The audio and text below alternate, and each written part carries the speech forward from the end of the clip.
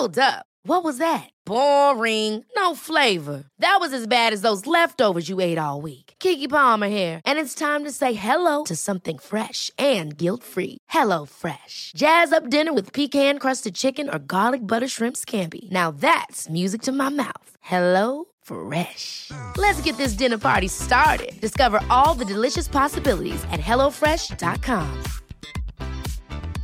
Ryan Reynolds here from Mint Mobile. With the price of just about everything going up during inflation, we thought we'd bring our prices down. So to help us, we brought in a reverse auctioneer, which is apparently a thing. Mint Mobile Unlimited Premium Wireless. How to get 30, 30, bit to get 30, bit to get 20, 20, 20, bit to get 20, 20, bit to get 15, 15, 15, 15, just $15 a month?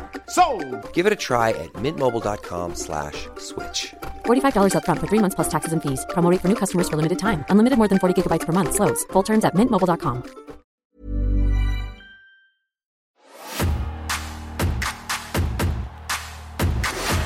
Harvey's Penelope Ford, Quang is Kip Sabian, and Anabama's Joey Janela. Hey, I'm ready. Right foot back. Begins with a U, it ends with an A. There's a meal dish out there. Monday Night Raw, number 1. All right.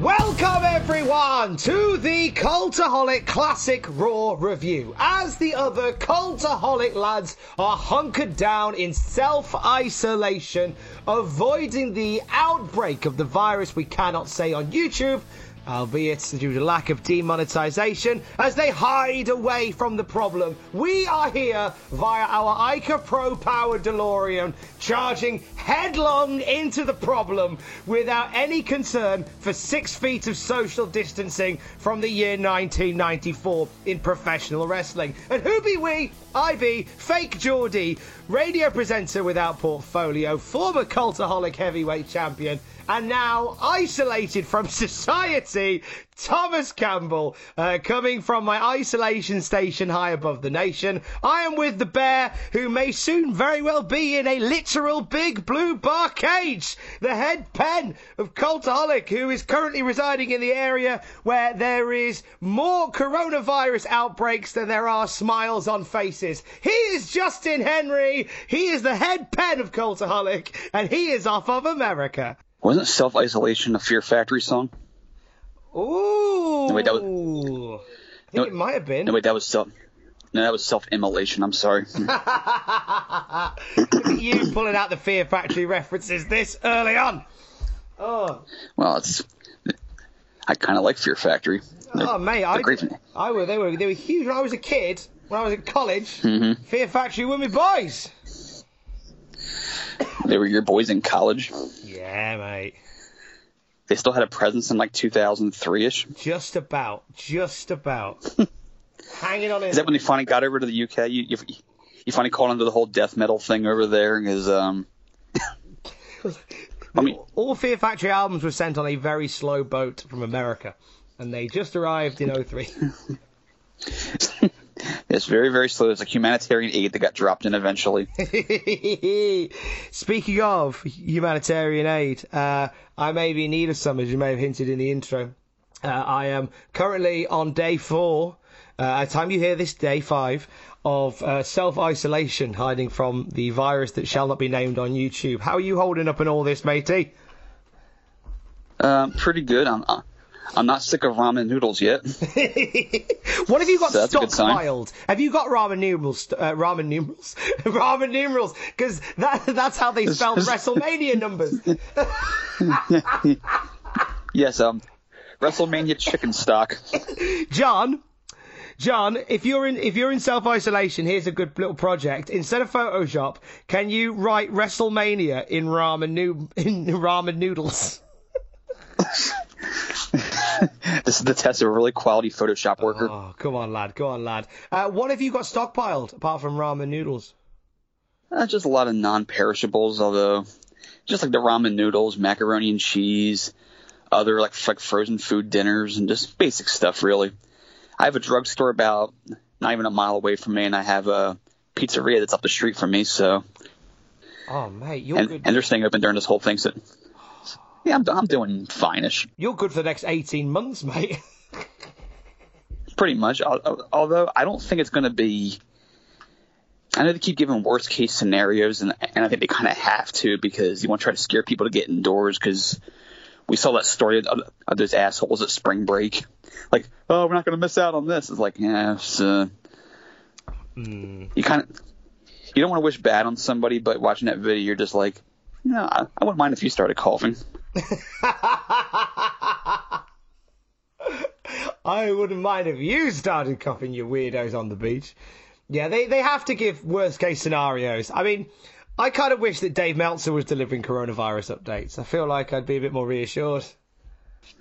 Well, he'd still be in the first paragraph right now. God love Meltzer dropping it. Do you know what? The new Dave Meltzer Wrestling Observer newsletter is always I think I try and have a read through on a Friday. Normally Fridays I'll be quite busy, so I may not have time to properly sit and digest it all. But this morning, waking up in isolation, I was like, I could sit and have a nice leisurely read of this today. I've got all the time in the world.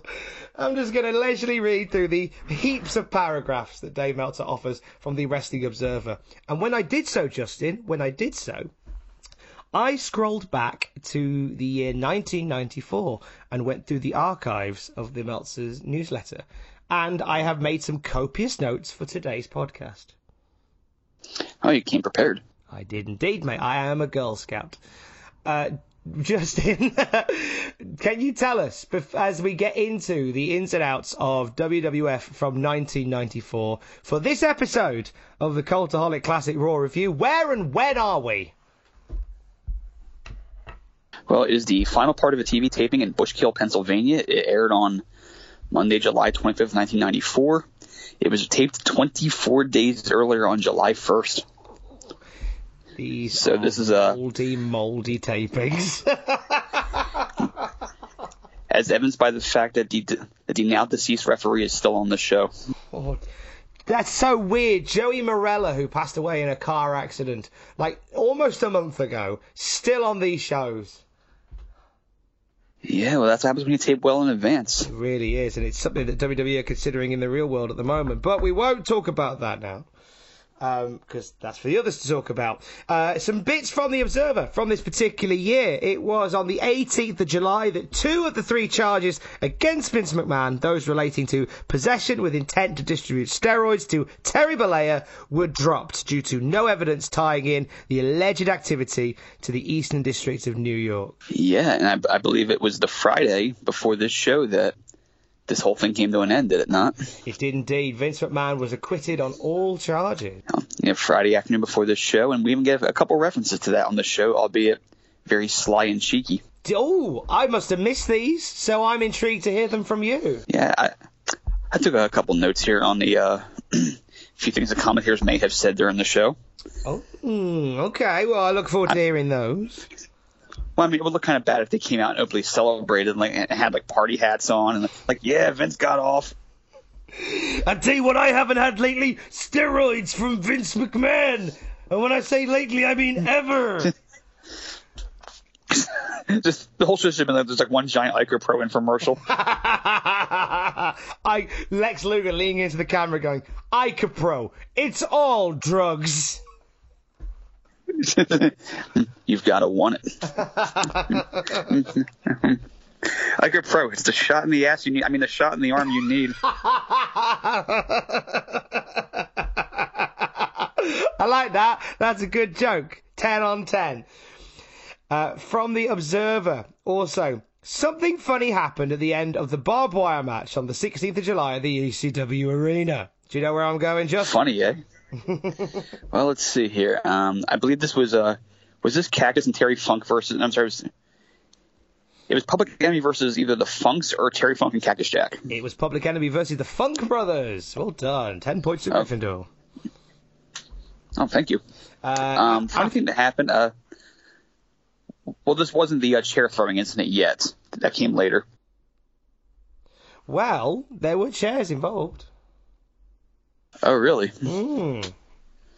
Shall I read from the Observer verbatim? Okay. After a bloodbath with the Funk Brothers versus Public Enemy, which ended with approximately 80 chairs in the ring, Terry Funk wrapped up in barbed wire with a garbage can stuck to his chest and a brawl which went out of the building into the parking lot while dozens of the elderly were arriving at the building for their weekly Saturday midnight bingo session. Tremendous. What a night this was. Imagine your nan, your granny turning up to play bingo. How was the bingo, Gran? Oh, these men came out all covered in blood and barbed wire. I've heard many stories over the years of old ladies who take their shoes off during those bingo games, like getting their feet stuck in thumbtacks. And oh, no, really? Because they were still on the floor. Oh, my God. I remember Todd Gordon, the former owner of ECW before Heyman bought the company, telling me one time that a lot of times during those bingo games, a lot of the wrestlers would still be filing out of the building, and a drunken Sandman would walk by and just yell bingo randomly, and old ladies would be mad because they thought they lost. And I realized it was just Sandman just being drunk and being an ass. That's incredible. That is incredible. From this moment, this ridiculous moment at the ECW arena, this possibly, and you might be able to tell me otherwise if I'm wrong, this possibly might have been the first time that the crowd broke into an ECW chant. They had to have been doing that before that. Well, because I'm sorry, go on. I was going to say that the story ends, the article ends from Meltzer saying that the fans gave the wrestlers a standing ovation and chanted ECW, ECW. I know for a fact that months before this, there was a incredible 2 or 3 minute match between Mike Awesome and JT Smith in the building. That was like one of the craziest short matches you've ever seen in your life. And Awesome went to dive off the top ropes, and the top rope just collapsed under his weight, and he just face planted to the canvas, and the crowd chanted EC-Dub for that. Oh, jeez. So that I remember. Okay, so maybe they've done it before. I was just intrigued that it might have been the first time because Dave Meltzer makes a point to point it out. I'd say at this point it was becoming in vogue. This was the year the ECW really came into its own. That probably makes sense then. Also, Antonio Inoki. Some Inokiism to drop on you for the Classic Raw review. All right. And Antonio Inoki is still making noises about putting together a match with George Foreman, who he didn't end up meeting in Orlando, who apparently he was going to meet up with in Orlando, Florida to discuss it, but it didn't apparently happen. Instead, Inoki had a meeting with Muhammad Ali. So we could be getting either Inoki and Foreman or Inoki and Ali in 1994. I don't think Ali would have been doing much in 94. He would have had some time on his hands. Well, he was kind of ill at that point with Parkinson's. Yeah, that's probably why Inoki wanted to pick a fight. And New Japan had a huge 5-night run at Sumo Hall. That a lot of people are saying was an incredible week of wrestling, climaxing with the G1 Climax. Lots to celebrate on that show. I looked down the card and I was like, wow, there's some dream matches on here. But there is one particular crap WWF dream match that I think you and I would probably want to watch at some point, and it featured El Gigante versus Nails. I've seen that match. You've seen it? It's on YouTube. Go find it. Oh, all right. Well, I'll find it. That's my job later. It's as much a dream match as an outhouse is a dream house. So that's a little dance around the wrestling world in this particular week. I will now hand over to Justin Henry, who will guide us through this week's episode of Monday Night Raw. Well, hang on. First, I'm going to see if Meltzer rated this match at all. Sadly, he did not. Oh, that says it. That says everything. I mean, on a show that had Riki Choshu versus Masahiro Chono, Jushin Liger and El Samurai versus Dean Malenko and Gran Hamada, Hiroshi Hase versus Shinya Hashimoto, and numerous other interesting matchups. You had El Gigante, aka Giant Gonzalez, versus Nails in a 3-minute match. That just sticks out like an eyesore. It's one of them where it was very much a match that was described by onlookers as having happened. Like, imagine watching Wrestle Kingdom today, and all of a sudden, like 5 or 6 matches in, here's like Titus O'Neil versus Eric Rowan. Mate, I'd pop.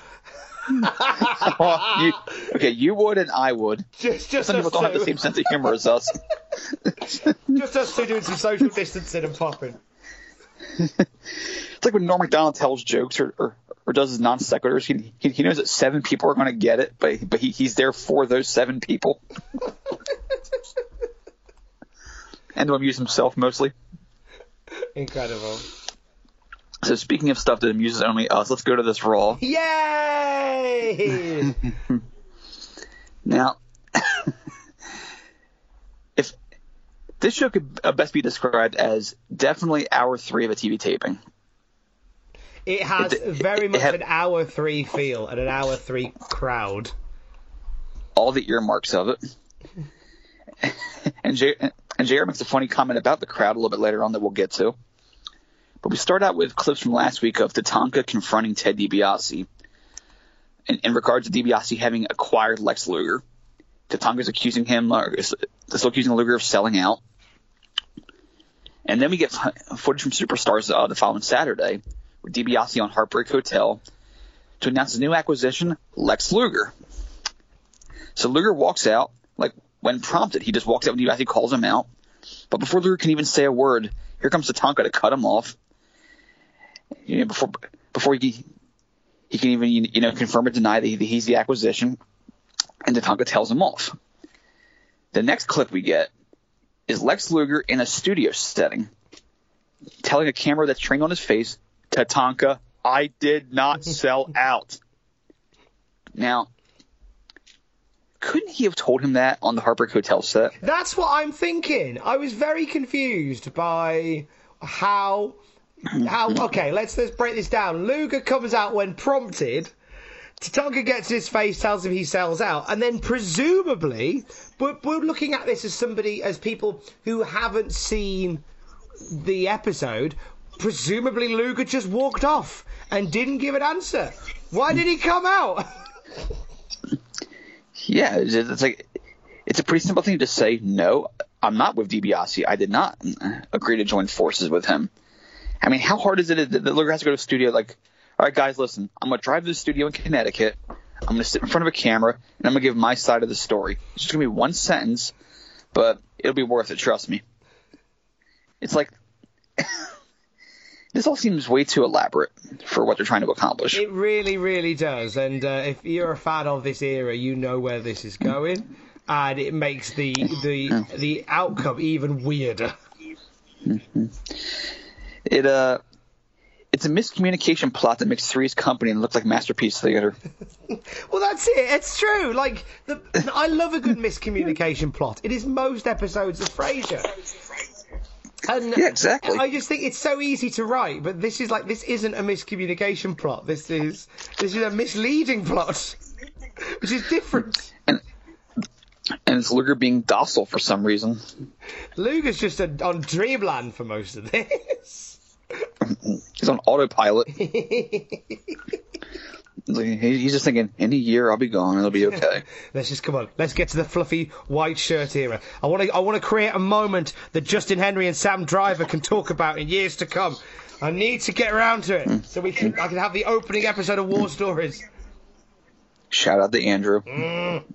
Shout out Andrew Hodgkinson, the editor. My God, how rude am I? Andrew Hodgkinson, what a boy. What an editor. Sam Driver, fine voice, dulcet tones. Justin Henry, exquisite pen. A trifecta that has created a brand on Cultaholic that will live for many years. I wish you said forever in the Terry Funk voice. Forever! Forever! Forever! How long's that? Jesus, dude.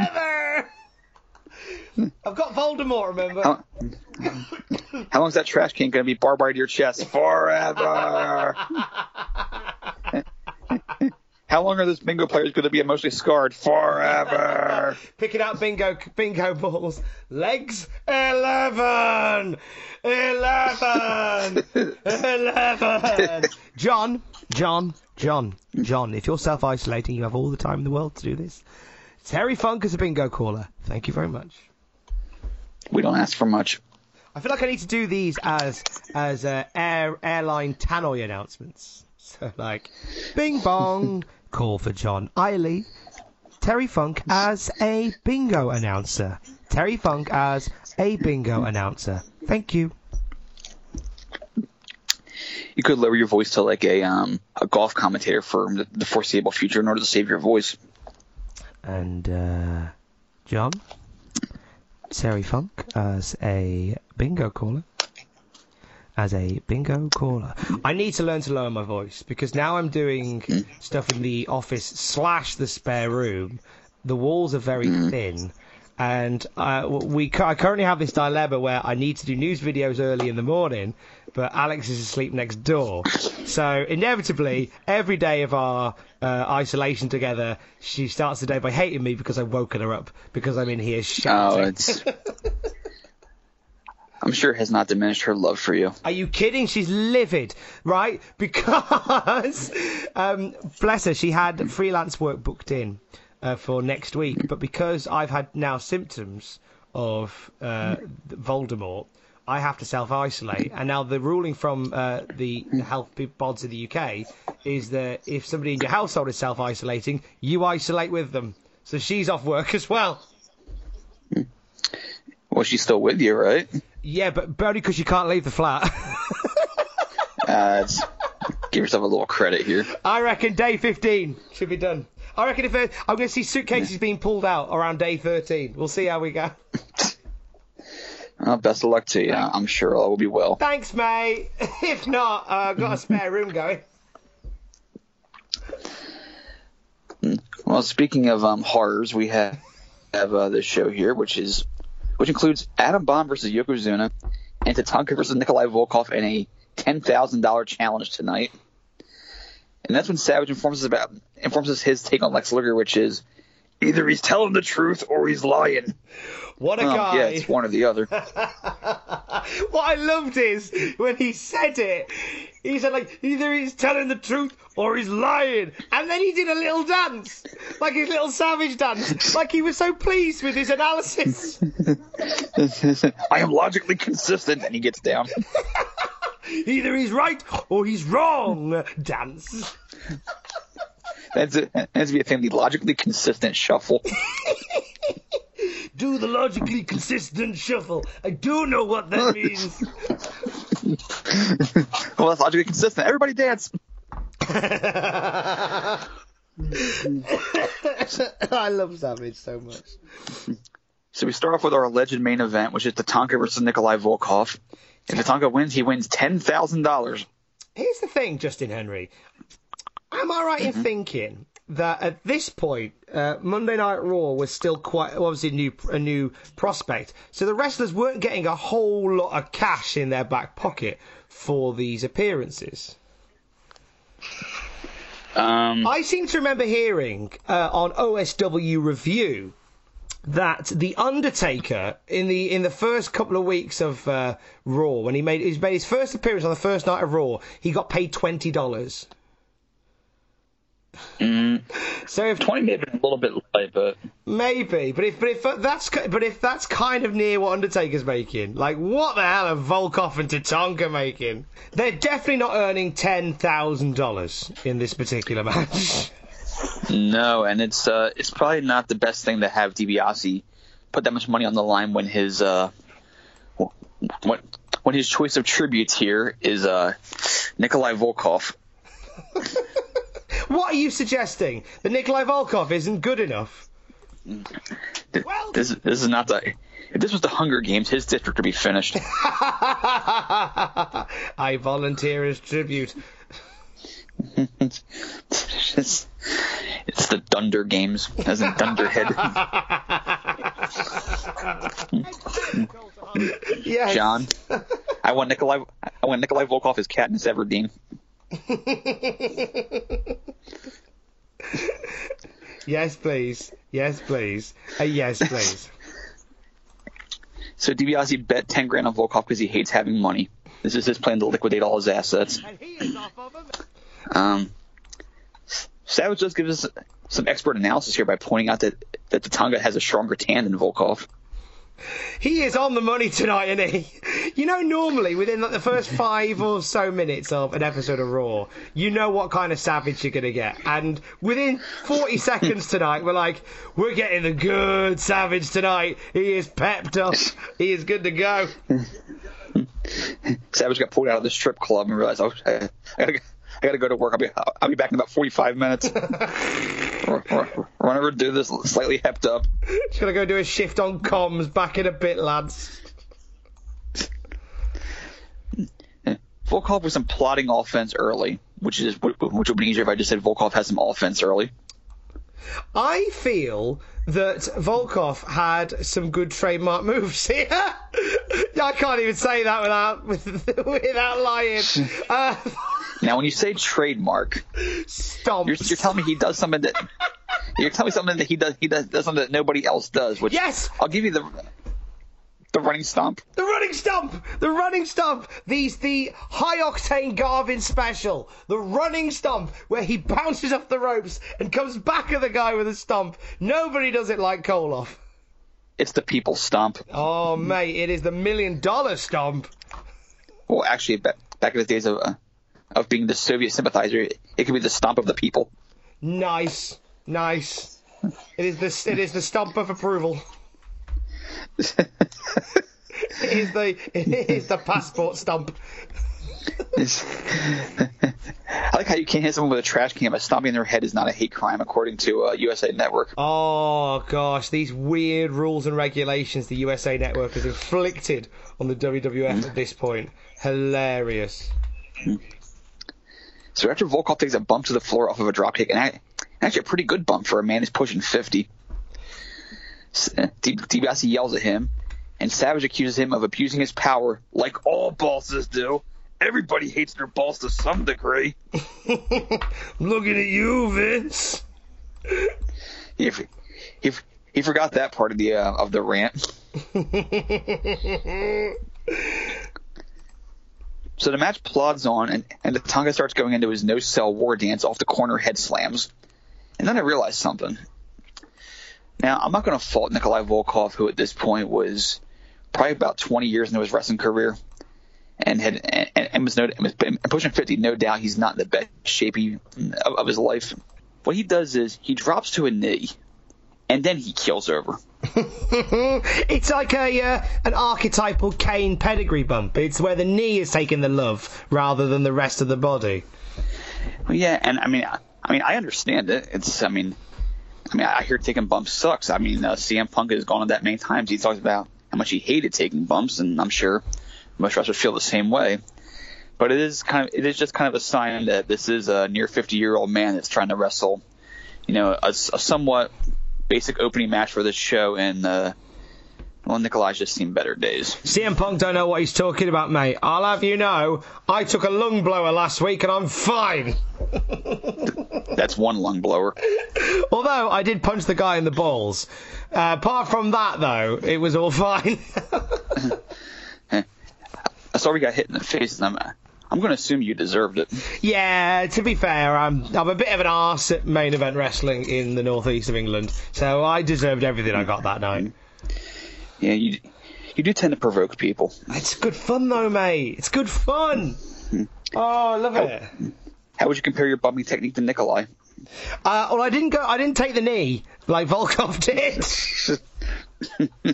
I think the instructions I were given as a novice were probably the instructions that Volkov would have given me, which is, right, commit to the move and just hit the ground like a bag of you-know-what. I think Volkov might be just a bit stronger than you are, though. Just a touch, bless him. There was a good line in Tatanka's comeback from Randy Savage, believe it or not. As Tatanka came off the top, he shouts, "From the top of the Empire State Building!" Which is the tagline of Z100. And I'm assuming that Savage was a fan of the Morning Zoo. Or he was just thinking of tall buildings. He might have just been thinking of a tall building. But I'd like to think he was listening to Z100 on the way into the studio that day. Yeah. It's like, why is the Empire State Building in Bushkill, Pennsylvania? I don't know. From the top of the Bushkill State Building. I assume that's a thing. Well, you could have said the Pocono Mountains because that's where Bushkill is. Yeah, Pocono. From the top of a ski lift in July for some reason. So the match has your typical Volkov match finish where he goes for a slam and gets cradled. And Tatanka is now $10,000 richer. Why did IRS not run out and bash him with a briefcase and take 30% of the earnings afterwards? That'd have been brilliant if IRS had jumped out and attacked him and just taken like a little wodge of that money. Well, isn't that how it works? So Savage hits the ring afterwards because Savage has to put all these babyfaces over by giving them some sort of rub from the commentary desk. And he starts taunting DiBiase because now DiBiase's got to pay up. DiBiase gets in the ring. He's a little hesitant, a little embarrassed because he bet on Nikolai Volkov because he thought the generals were due. Tatanka spinning the ball on his finger. John, Photoshop, you know what to do. That match was fixed. He had red hair dye for crying out loud. Well, actually, he didn't here, so that's kind of a misnomer. But yes, DiBiase admits that Tatanka's a great athlete, but says Tatanka could not do the same to his Lex Luger as he ponies up the cash. Tatanka disagrees because he says he could be Lex Luger. Out comes Luger. Tatanka reiterates his challenge. Luger accepts Tatanka's challenge, and apparently they're going to face off on some distant day. Oh, the mega powers explode! Sort of. So, we kind of one of the best parts of the show, and God bless Jim Ross. I was listening to his episode of AEW Unrestricted yesterday, and JR is still a great storyteller, an interesting mind, even though he may have lost a bit of heat off his fastball in recent years. But I love Jim Ross, and you know that. Oh, absolutely. We all do. He's a national institution. Absolutely. But out of the break, JR kind of sells his soul to the devil here by saying, well, this crowd is in stunned silence over what just happened. That made me chuckle, that did. But you know what? I admire the commentator that can take like a bum move or a botched spot or a weird reaction and somehow tie it into the narrative. That is true. Big fan of that. You don't worry about that in films, but in live theatre, which is what we are doing here, darling, it's nice to see somebody bringing that together. I mean, what was he supposed to say? Well, pardon us, folks, our heat machine's busted. Exactly. He did exactly what he had to do. I would have admired him more if he said that. The Head Shrinkers versus Barry Hardy and Joey Stallings. Now, is it me, Tom, or does the Head Shrinkers tag team title reign and their babyface turn feel really ill-fitting by this point? It really does. Like them jumping the jobbers was very unface-like. Now, why did they turn face again? Because we needed an all-American tag team. This is true. And they were the best that we had. Wasn't the face turn Lou Albano coming out and saying to the Quebecers, like, hey, I'm going to pick a team to face you. And to the shock of everybody, he picks the Head Shrinkers. And I think that kind of makes them de facto faces because they're teaming with Mario. Well, okay. But I mean, so you're saying Albano could have brought out any two individuals, said, this is my team, and they're going to beat you, Quebecers, and all of a sudden they're baby faces? Yes, any team at all. Here come my team, Hitler and Stalin! Get out here now! O.J. Simpson and Charles Manson. O.J.'s upset. He gets less letters sent to him than his tag team partner does. Less fan mail. Oh, God. Yeah, we got to cheer for him now. It's O.J. Mania. It's running wild. Manson Mania. Or just running. Theme song's Helter Skelter backwards. Oh, Christ. Their Mania entrance is in a Bronco. I'm here for this. Although, I'm not sure they could have slaughtered Barry Hardy and Joey Stallings any better than the Head Shrinkers did. Although Barry Hardy didn't even tag into the match. Oh, Barry had nothing to do with this. This was all Stallings taking a pounding. I wonder if Joey Stallings was like a relative of Larry Zbyszko just based on the name. Do you think so?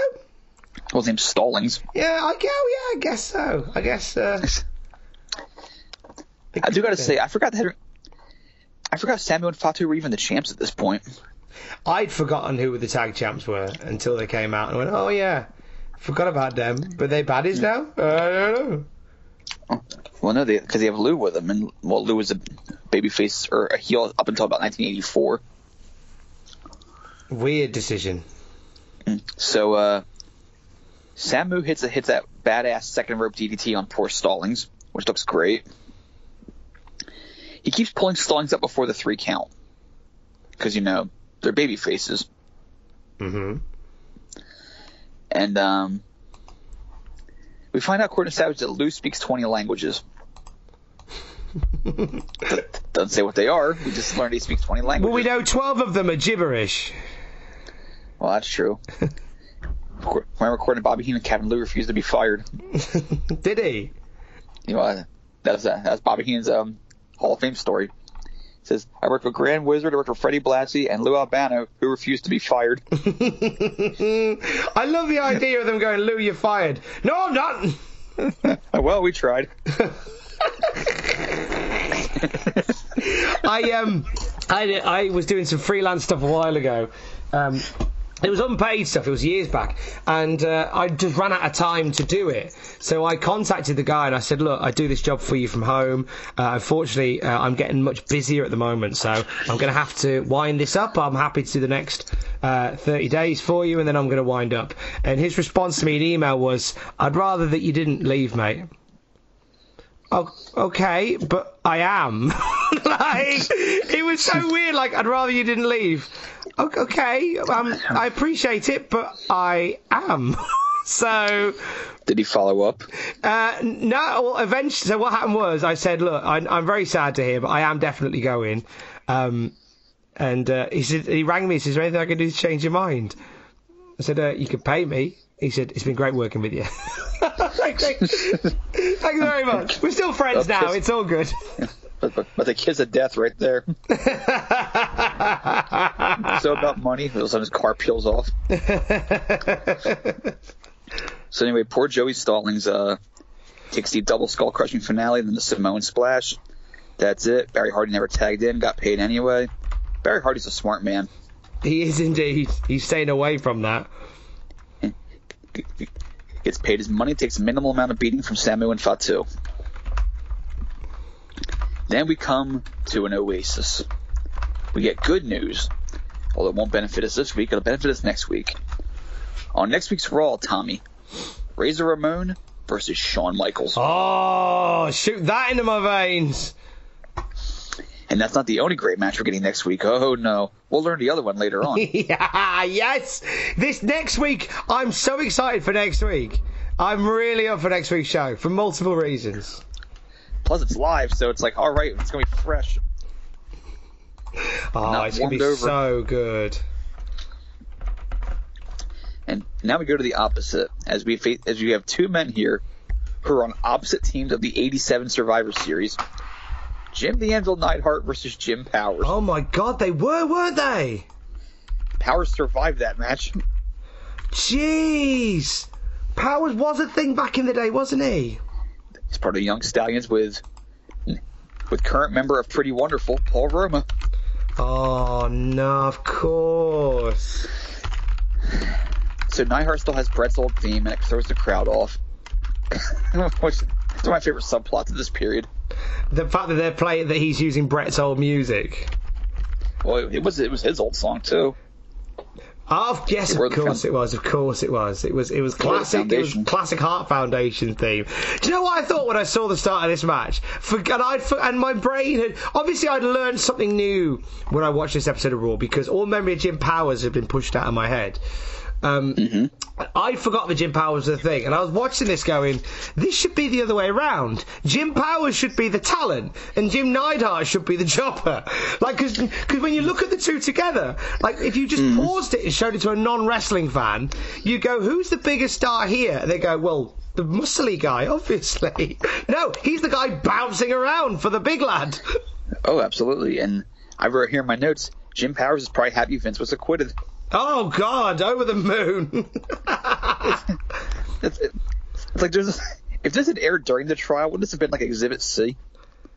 Oh, I think it might have been. I mean, they were trying to get rid of like everyone at that point that had anything resembling shall we say, a cosmetic physique, like the Warlord and Hercules and Jimmy Snuka and many, many, many other guys. Hulk Hogan shrunk, to make himself more aerodynamic, and here's Jim Powers looking like Jeff Cobb. I have a mercenary, John Moxley, and his name is Jim Powers. Jim Powers is Matanza from Lucha Underground. Oh, that'd have been a lovely little twist. My brother, the monster, Jimmy Powers. Comes out comes out dressed as Gary Garber. Big power slam. It's the Jason mask we still has Crank It Up by Jimmy Hart.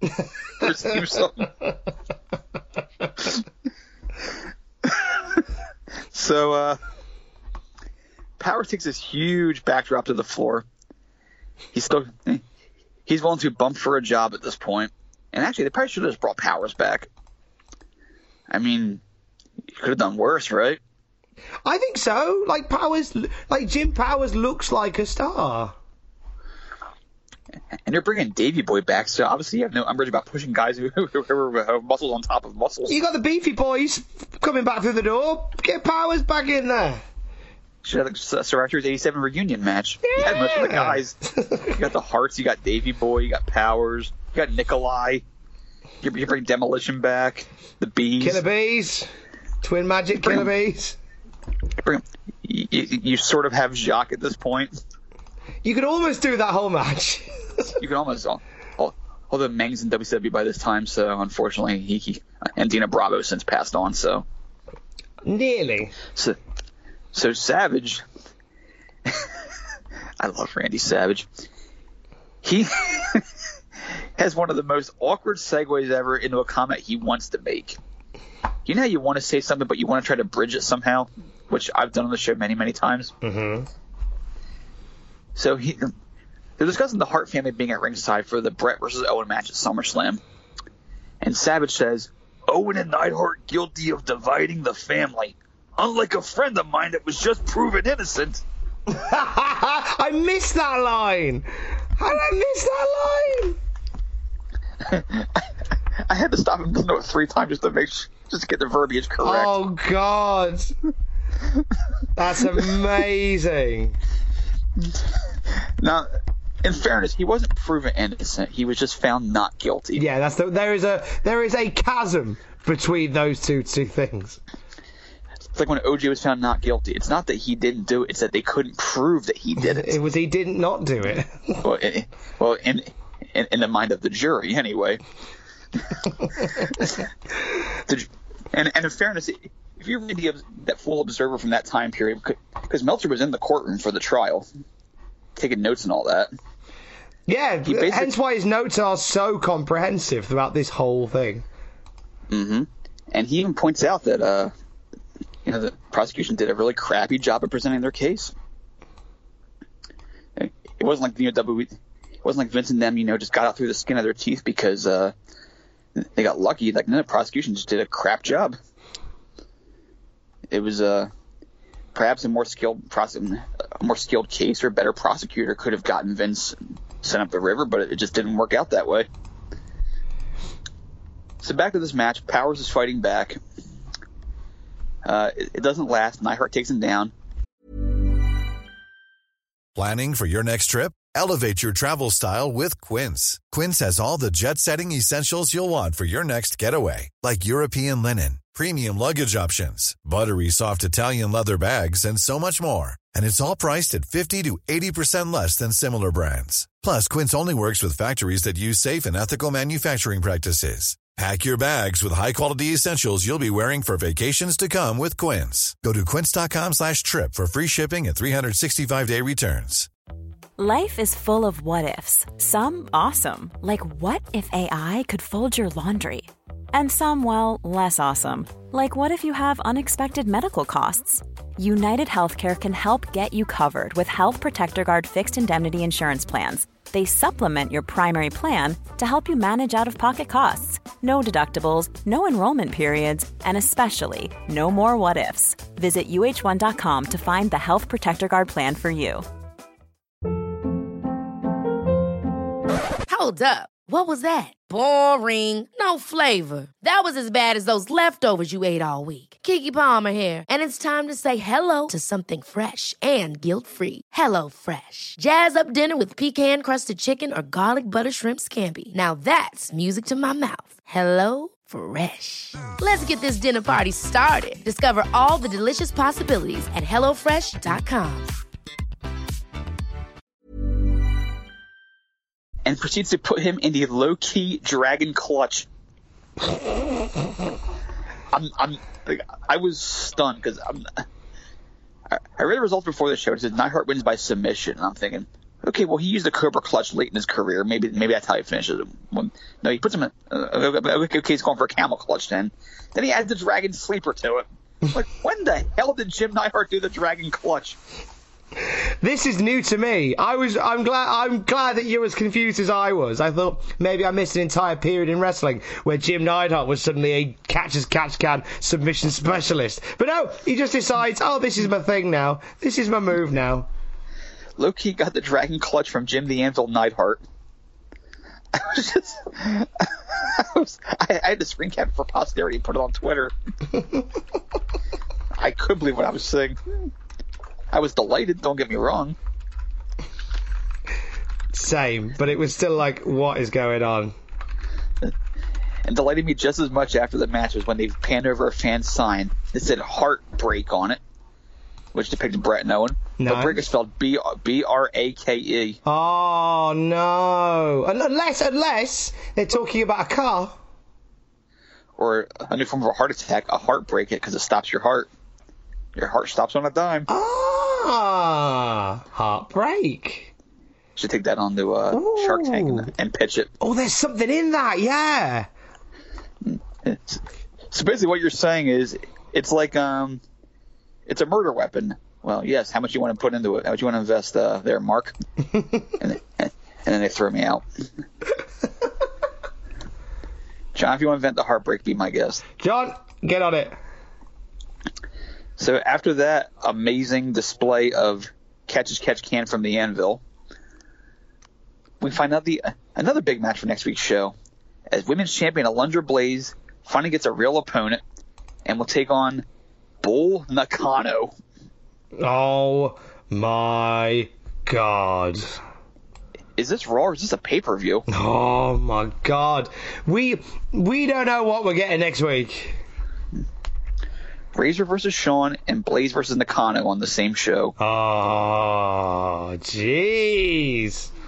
If you have never seen Bull Nakano and you're following along with Tommy and I, you're in for a treat. This is exciting. I'm excited. Next week, Next week is stacked, okay? Because next week, it's myself and Justin Henry, and we're joined by a special guest, as we discussed last week. Yes. We are joined by friend William R. Washington from RBR Wrestling. And my God, Will has picked an amazing week to join us because we're watching Shawn Michaels versus Razor Ramon and Alundra Blaze versus Bull Nakano. Do you know what this is like, Justin? Do you know what this is like? This is like when you live with somebody and the house is, it's not messy, but it's slightly unkept, and visitors are coming round. So you make sure that you tidy everything a little bit more than you normally would, and you hide stuff away in cupboards, and you just make it so as they walk through the door they're going to look at something nice. That's what I feel like with the Classic Raw review. I feel like we get all these weeks of dirge, but now we've got William R. Washington from RBR Wrestling joining us, and we're like, quick, let's tidy up and make it look presentable. Hi, here's our Bull Nakano and Alundra Blaze. Here's our Shawn Michaels and Razor Ramon. This is what we normally have here. No kidding. This is one special show because I'm reading ahead a little bit just to see what the venue was for that show. It's going to be in Youngstown, Ohio, which doesn't sound like much. The crowd for that show, 8,000 people. Jeez, 8,000 people in Youngstown. It's better than, like, this tired bunch in Bushkill. I'm ready for Youngstown. Although it does say heavily papered, but who cares? It's a big crowd. Hey, I don't care if it's rock, papered or scissored. As long as there's people there. It's nice to watch these wrestling shows and remember the halcyon days where there were crowds at wrestling events. Oh, absolutely. And, I mean, that's going to be just like a basic, we'll call that a one-off, because once you're past that taping, it's going to be downhill from there. For a while. Oh, God. Neidhart, by the way, incidentally, just to very quickly jump back to it, Jim Powers, you'll be excited to know, will get a shot at a major world championship by the end of this year. 94 or 2020? 94.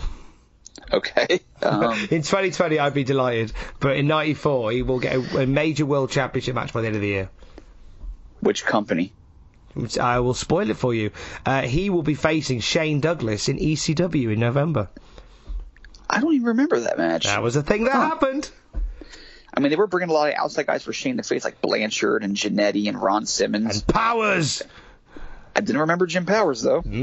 Powers was on it. How about that? I know, right? So anyway, back to the bill to Blaze and Nakano. Out comes Alundra. Jim Ross is here to interview Alundra Blaze. My first note ever was, please let them be better than that King's Court. Oh, do you know what? The only way is up from there. Yeah, Blaze is dressed like Uma Thurman in Kill Bill, albeit with shorts. It's a strong look. It is a strong look. I'll give her that. It definitely adds to the badassness of her overall demeanor. She basically puts Nakano over as being really tough and really strong, because you build your opponent up, and if you've never seen Nakano, picture Awesome Kong but possibly even greater. So then Luna hits the ring, because Luna's going to be here to basically manage Nakano, to basically speak for her. Luna informs us that she brought Bull Nakano to America. Yes. Easy for her to say. Well, that was it. She burst out, as you rightly put there, sir, and said, "I'm the one that brought Bull Nakano to America," and then she ran away again. But you could tell that this rocked the confidence of Jim Ross, who then also refers to Bull as Bull Nakano. Apparently, it's contagious like the coronavirus. I mean, Voldemort. So yeah, that's pretty much that. We just established that Bull is scary. Luna's going to manage her. She can't say her name, and now JR can't either. They've all suddenly forgotten how to say Bull Nakano. Boy, the wheels have come off this show that was already stationary anyway. What do we think of Alundra Blaze's promo work, by the way? Slightly better than the King's Court? Well, I mean, geez, she could have put a plastic bag over her head and suffocate herself, and it'd been better than that King's Court segment. What do you think about the line where she says she will beat Bull Nakano because she'll beat Luna Vachon one day if she ever fights her again, because she has pride, dignity, class, and morals? Good enough. It'll do. It was better than previous. It was a very 1994 babyface line for this company. Did the job. And speaking of doing jobs, this next bit, I gotta say, most of the crap from this time period I have some frame of reference for. I remember a lot of things, even just vaguely.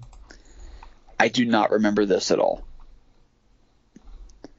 We have an ad that's of the WF Unbelievable variety. It's part of a Raw ad campaign. It's in an Italian restaurant with what appears to be the world's wimpiest mafioso sitting around a table. Just guys in suits having a big spaghetti dinner. There's a guy sitting at the head of the table who's apparently the Don. And he's like Brando, but like a dinner theater version of Brando. So then are you with me so far? Because I think you're in stunned silence. I'm just letting you tell it because I think this is something else, but you're doing a wonderful job retelling it. Over walks a stereotypical waiter, and by stereotypical I mean his mustache is basically big Bully Busick thick. It is ridiculous. Vito, I guess it's like Vito, basically asked for the TV to be put on because it's Monday at 9 o'clock. He wants to watch WWF wrestling, wants to watch Raw. The waiter begins to tremble because I can't do that. We don't have cable here. So then one of the capos gets up and draws his jacket open, and you hear something metallic because apparently he's drawing a gun. We don't see it because that would be way too violent for this company that bans trash cans at the head. So the underlying message here is get cable in your restaurant or you get shot. And so the end of the commercial shows that Don, one of his top henchmen, and the waiter's sitting in the back of the limo, and they're watching Raw on a TV. And what is it that he asked for? More bread or something? Does he say where's the cheese? Oh, where's the cheese? That's right. Where's the cheese? Where's the cheese? And then the waiter realizes he's about to die.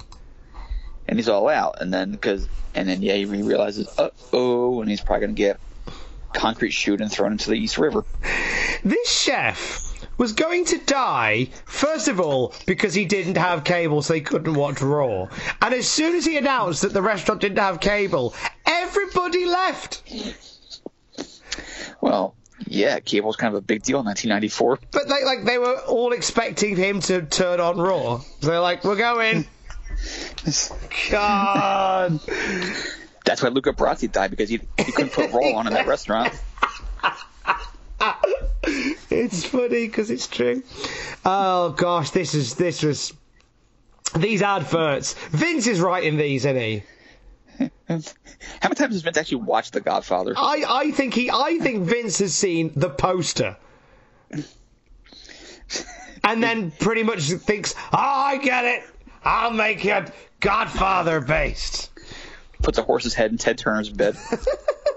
I'm sure Vince is writing these. It's I get they're trying to be, different and come up with tie-ins like different genres in order to emphasize WWF, but this just feels so low rent. Really? Oh, it's going to get... The rent is going even further down soon enough. I'd rather watch the musical Rent. Oh, if we were watching Rent, it'd be fine. Well, yes, there's better songs. Actually, I can't even say that because we have Jim Johnson and his great theme songs here. So we go from a near execution to Yokozuna versus Adam Bomb. Oh, so we built this up last week, didn't we? Well, if by built up you mean we mentioned that two name wrestlers are facing off in a match, then yes, we built it up. That's a build. That'll count. Good enough. I believe this is going to be Joey Morello's last appearance on Monday Night Raw. Here for this match. I'd be worried if it wasn't.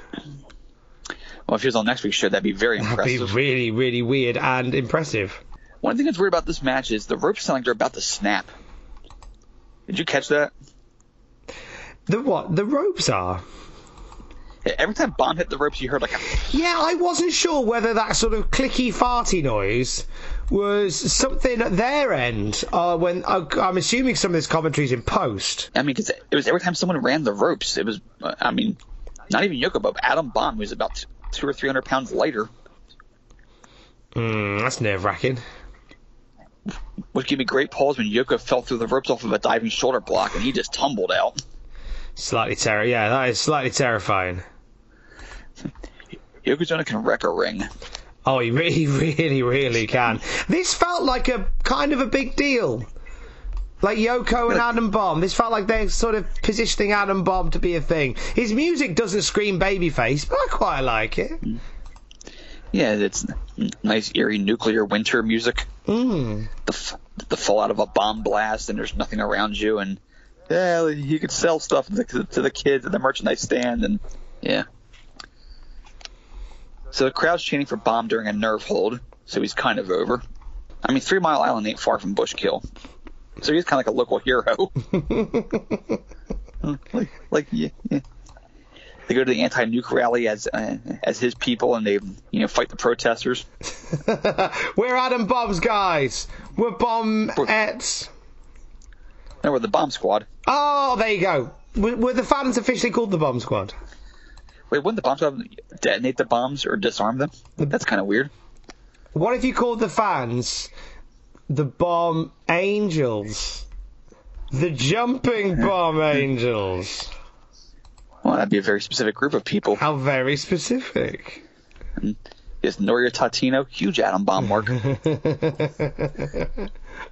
So this match, it's not terrible, but it's weird because it's like, on the one hand, it feels like they're sort of trying to push Bomb as a single star, as a babyface. Okay, fine, he's a big guy, maybe you can get something out of him.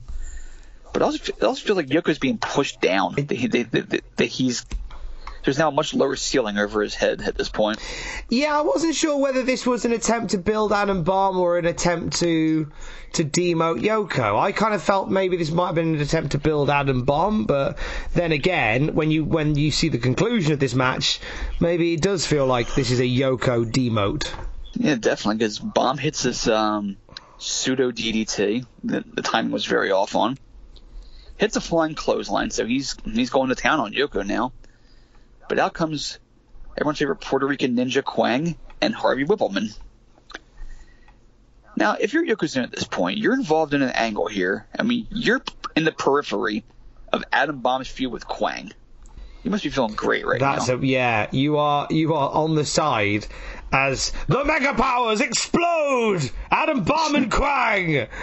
It's all over the love of Harvey Whippleman. I think that's the worst part, is that low-key, not really so much on Raw, this rivalry is for the love of Harvey Whippleman. Because Kwang is now Harvey's guy, and they were keen on commentary as Adam Bomb was making his way to the ring to say, like, Adam Bomb is his own man now, he don't need no Harvey. So it's for the love of Harvey, basically.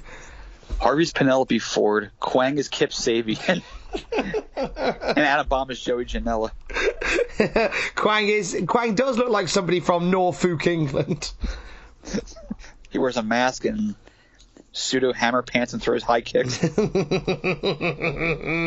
But yeah, as you say, Yoko very much on the periphery, but winning by countout.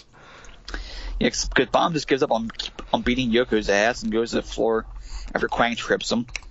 Bomb gets counted out for beating Kwang up because you got to protect Adam Bomb. Yoko wins on one knee inside the ring by countout. Yoko will not be a part of SummerSlam in any way, and in fact, Bomb and Kwang will not happen at SummerSlam, even though it seems like they're building to that. So really, Yokozuna was background fodder for a feud that's not even building toward a pay-per-view. Oh, poor Yoko. This is not good. We get the SummerSlam report with Toad petting Zoo dressed tastefully this week. He said it's not going to be like a Yanni concert, although I'm pretty sure he said Laurel concert. I forgot about that joke. Thank you, mate. That is a joke from 2016. You're very welcome to it. Was Todd's coat orange or blue? It was green, because I am colourblind. That dress thing never worked on me, because my eyes are broken. Broken like Matt Hardy? Yeah, I wish. It's not that cool. So we have it's sponsored by Domino's Pizza. And say it properly. Delivered by Domino's? Thank you. Domino's is delivering SummerSlam. The B-roll of that Domino's spread had me rolling for about 3 seconds. Not gonna lie. That was some nice looking food. Indeedy. Literally made me want to order pizza tonight. Nice big garden salad in the middle that nobody's ordering. Give me some cheesy bread and I'm good. Oh, mate, don't. I need to order Domino's tonight now. So we got 3 official matches. We got Taker. We got Brett versus Owen for the world title inside a steel cage. And I just noticed this for the first time. If you look at the graphic, they photoshopped Brett's sunglasses over Owen's face. Why did they do that? I have no idea. It's almost as funny as when Kurt Angle was the guest referee for a match. So they had like a generic referee body. They photoshopped Angle's head on it. Oh. And they look like a Pez dispenser. I can't get why these things happen. Like, the WWF, like, regardless of Like now, even now during these trying times, it's worth millions and millions of dollars. But even like in the lean years, it had money to take a photo. Like it's all those times when Triple H was the WWF champion in late '99, and all the photos of him with the belt, or him with his arms crossed, and the belt just badly potato chopped over his shoulder. It's like, take a picture of the man with the belt, for God's sake. It takes 5 minutes. Even if it's a candid. He's just walking down the street, like his eyes are all like crossed for like half a second. You get that, like, good enough. John, make a really bad Photoshop of Triple H with the belt. Shouldn't be too hard. Make it really bad. And added to the show is for the Intercontinental Championship, Diesel defending against Razor Ramon. Big card. I gotta say, 2 out of 3 ain't bad so far. Yeah. And then, just to break my spirit, we get the first Leslie Nielsen spot. Oh, mate. Okay, so this isn't as bad as they would get, but it's still pretty bad. So here's what happened. Now, first I'll again reiterate that Leslie Nielsen, one of the finest comedic actors ever. One of the finest. Brought a deadpan presence to some of the funniest movies ever, including Airplane and the Naked Gun trilogy. Now, he's had some duds: Wrongfully Accused, Spy Hard, 2001: A Space Travesty. But he's also had some great movies, the ones I mentioned previously. And Repossessed, now that wasn't bad. They bring him in to be the detective in his Frank Drebin role to figure out why there are 2 Undertakers. So this vignette begins with him dressed as Undertaker with the brimmed hat and the trench coat. He pans up slowly. We realize it is not Mark Calloway, but it is a near 70-year-old police detective. And he starts rhapsodizing in his deep Canadian voice. But then he gets scared because someone turned the lights out. And we hear Ted DiBiase laughing. And then we learn that Nielsen's a coward and is afraid of the dark. And it's to be continued. What you're going to see over the next few weeks is the televisual equivalent of buying a top-end gaming PC just to check Facebook. You have one of the greatest comedy actors on the planet at this time, in any time. And you are bringing him in to have stuff written by low-rent WWF writers and Vince McMahon. And I apologise if somehow this podcast is in the ears of one of those writers for the WWF at this point. I'm sorry. This stuff, because I know you would have probably had to have it signed off by a higher-up, by a higher power. It's me, Austin! But this is going to be bad. And do you know what? It doesn't. I'm not angry. I'm just sad. Leslie Nielsen, for those who can't figure out, what his comic MO is, he's not supposed to acknowledge that there's a joke happening. He is so deadpan and so oblivious to everything around him that he's serious at all times, even when things are so silly and so absurd in his immediate vicinity. He doesn't acknowledge the joke. The jokes are happening and you laugh, but he's oblivious to it all. Here, he's way too involved. That's the best way you could possibly describe it. Yeah, I mean, here he's in on the joke, which is not a good thing for a multitude of reasons. Because there is no joke. Well, the whole thing's a joke. It's the same criticism you see today of WWE, where you have all these great talents, and they don't know how to use them properly.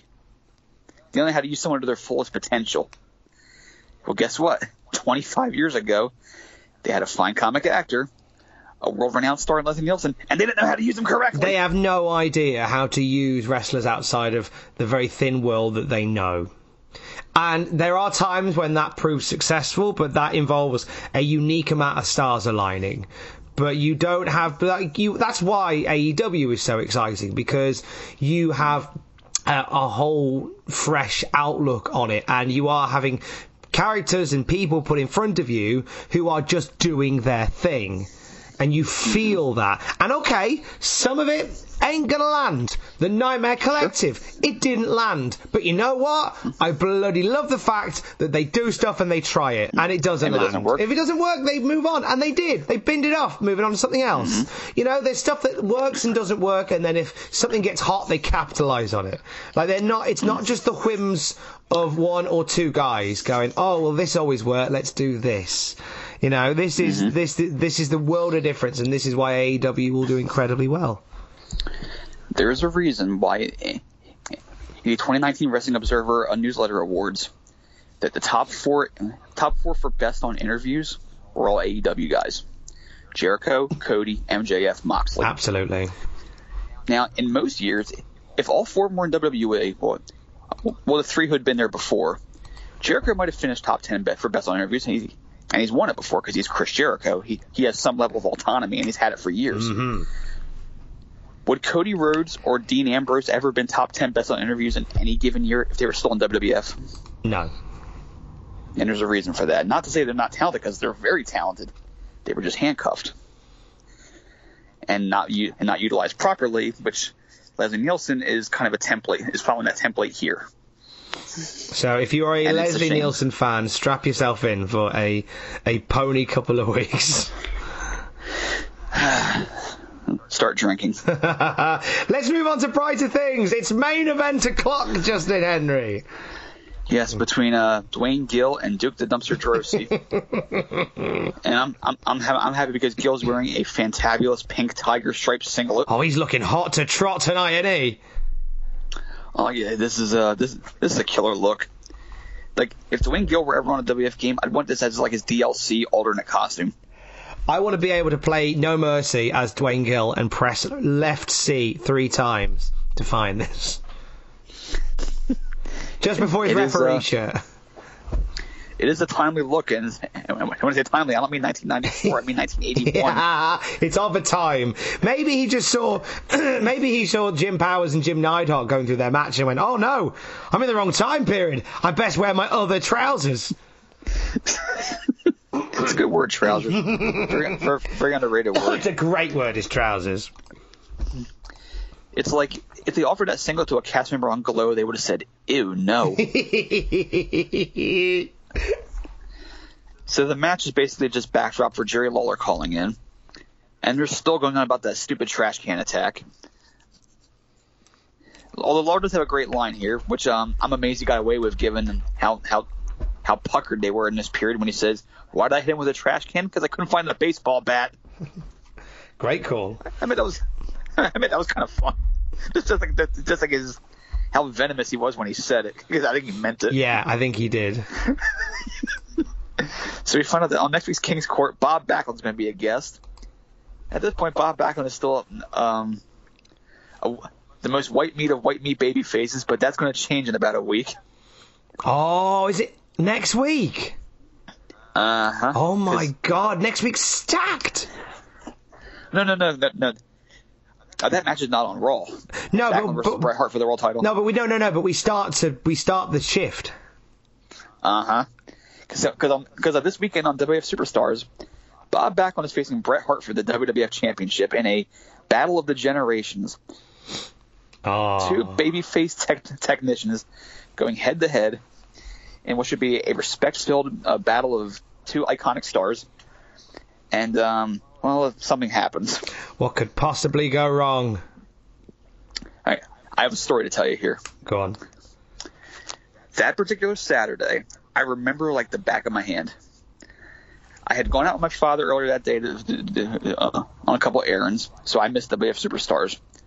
I came home in the early afternoon, and my brother told me that Bob Backlund had turned bad. We didn't know the word heel yet. Had turned bad because Bret Hart beat him, and he beat him up after the match. And I couldn't process this because not only not seeing it, but I'm thinking, Bob Backlund's a bad guy? I mean, I've seen people turn bad before, but Bob Backlund? And even being 10 years old, I couldn't fathom that. But after watching where it all went, now all I think of Bob Backlund as is the crazy bad guy. It was one of those things where it's like, if it didn't exist, could you have come up with it? It's true. It did come out of left field, and I love that. I love the fact of how left field it is, and I'm ready for it. My body's ready for it. Bob Backlund's going to carry this show for the next 4 months. You just wait and see. Oh my god! Yes. Finally, salvation. And you wouldn't have called it. You would not have called it in '94. This is not humanitarian aid. This is them building a Moe's Southwest grill in the middle of the desert. That's really what this is. So Lawler's going on. Duke just beats Gilden to a pulp. Hits the trash compactor for the finish. And that's it. It was just fodder for Lawler to get his digs in. Lawler gets in, and then Duke Drosy gets over. That's all it is. Mm-hmm. Nothing more, nothing less. So next week, Alundra Blaze versus... Hang on, I have to quote this here. I'm glad you wrote this down too. I didn't write it down, but I just remember it. Alundra Blaze versus Bull Knockin' No. Cheers, Savage. Can't wait to leave. Was Shawn versus Razor in a rematch of what they're calling one of the best matches in WWF history, and they are not wrong. Although there is no belt, no ladder here.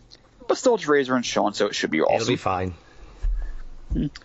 And of course, we'll have, back on the King's Court. This sounds like one hell of a show. I'm excited for it. I'm actually pumped for it. Like, it's as you rightly put it earlier on, this is an oasis coming up. Oh, yes. This is, don't get used to this kind of quality for Raw going forward. At least for the next couple of years, but this is definitely a bone being thrown our way. Oh, I'm excited. So next week, all of that, plus special guest William R. Washington from RBR Wrestling's going to join us as well. Nice to have a new voice on the Cultaholic Classic Raw review, sir. Oh, definitely. It's always good to have different people in here, just different perspectives, no matter what age they are, what they're viewing, how long they've been watching this. Always fun to have just someone different on here. You can tweet him at WilliamRBR. Go and say hello. Until next time as well. He is at JRH Writing on Twitter. I am at Tom Campbell on Twitter. We will see you next week. Stay safe. Wash your hands. I don't know what that means. Naka naka naka no. Love you. Bye. Ever catch yourself eating the same flavorless dinner 3 days in a row? Dreaming of something better? Well, HelloFresh is your guilt-free dream come true, baby. It's me, Keke Palmer. Let's wake up those taste buds with hot, juicy pecan-crusted chicken or garlic butter shrimp scampi. Hello Fresh. Stop dreaming of all the delicious possibilities and dig in at HelloFresh.com. Let's get this dinner party started. Hi, I'm Daniel, founder of Pretty Litter. Cats and cat owners deserve better than any old-fashioned litter. That's why I teamed up with scientists and veterinarians to create Pretty Litter. Its innovative crystal formula has superior odor control and weighs up to 80% less than clay litter. Pretty Litter even monitors health by changing colors to help detect early signs of potential illness. It's the world's smartest kitty litter. Go to prettylitter.com and use code ACAST for 20% off your first order and a free cat toy. Terms and conditions apply. See site for details. For all the wrestling headlines in just 10 minutes, search Cultaholic Wrestling News on Apple, Spotify, or wherever you get your podcasts from.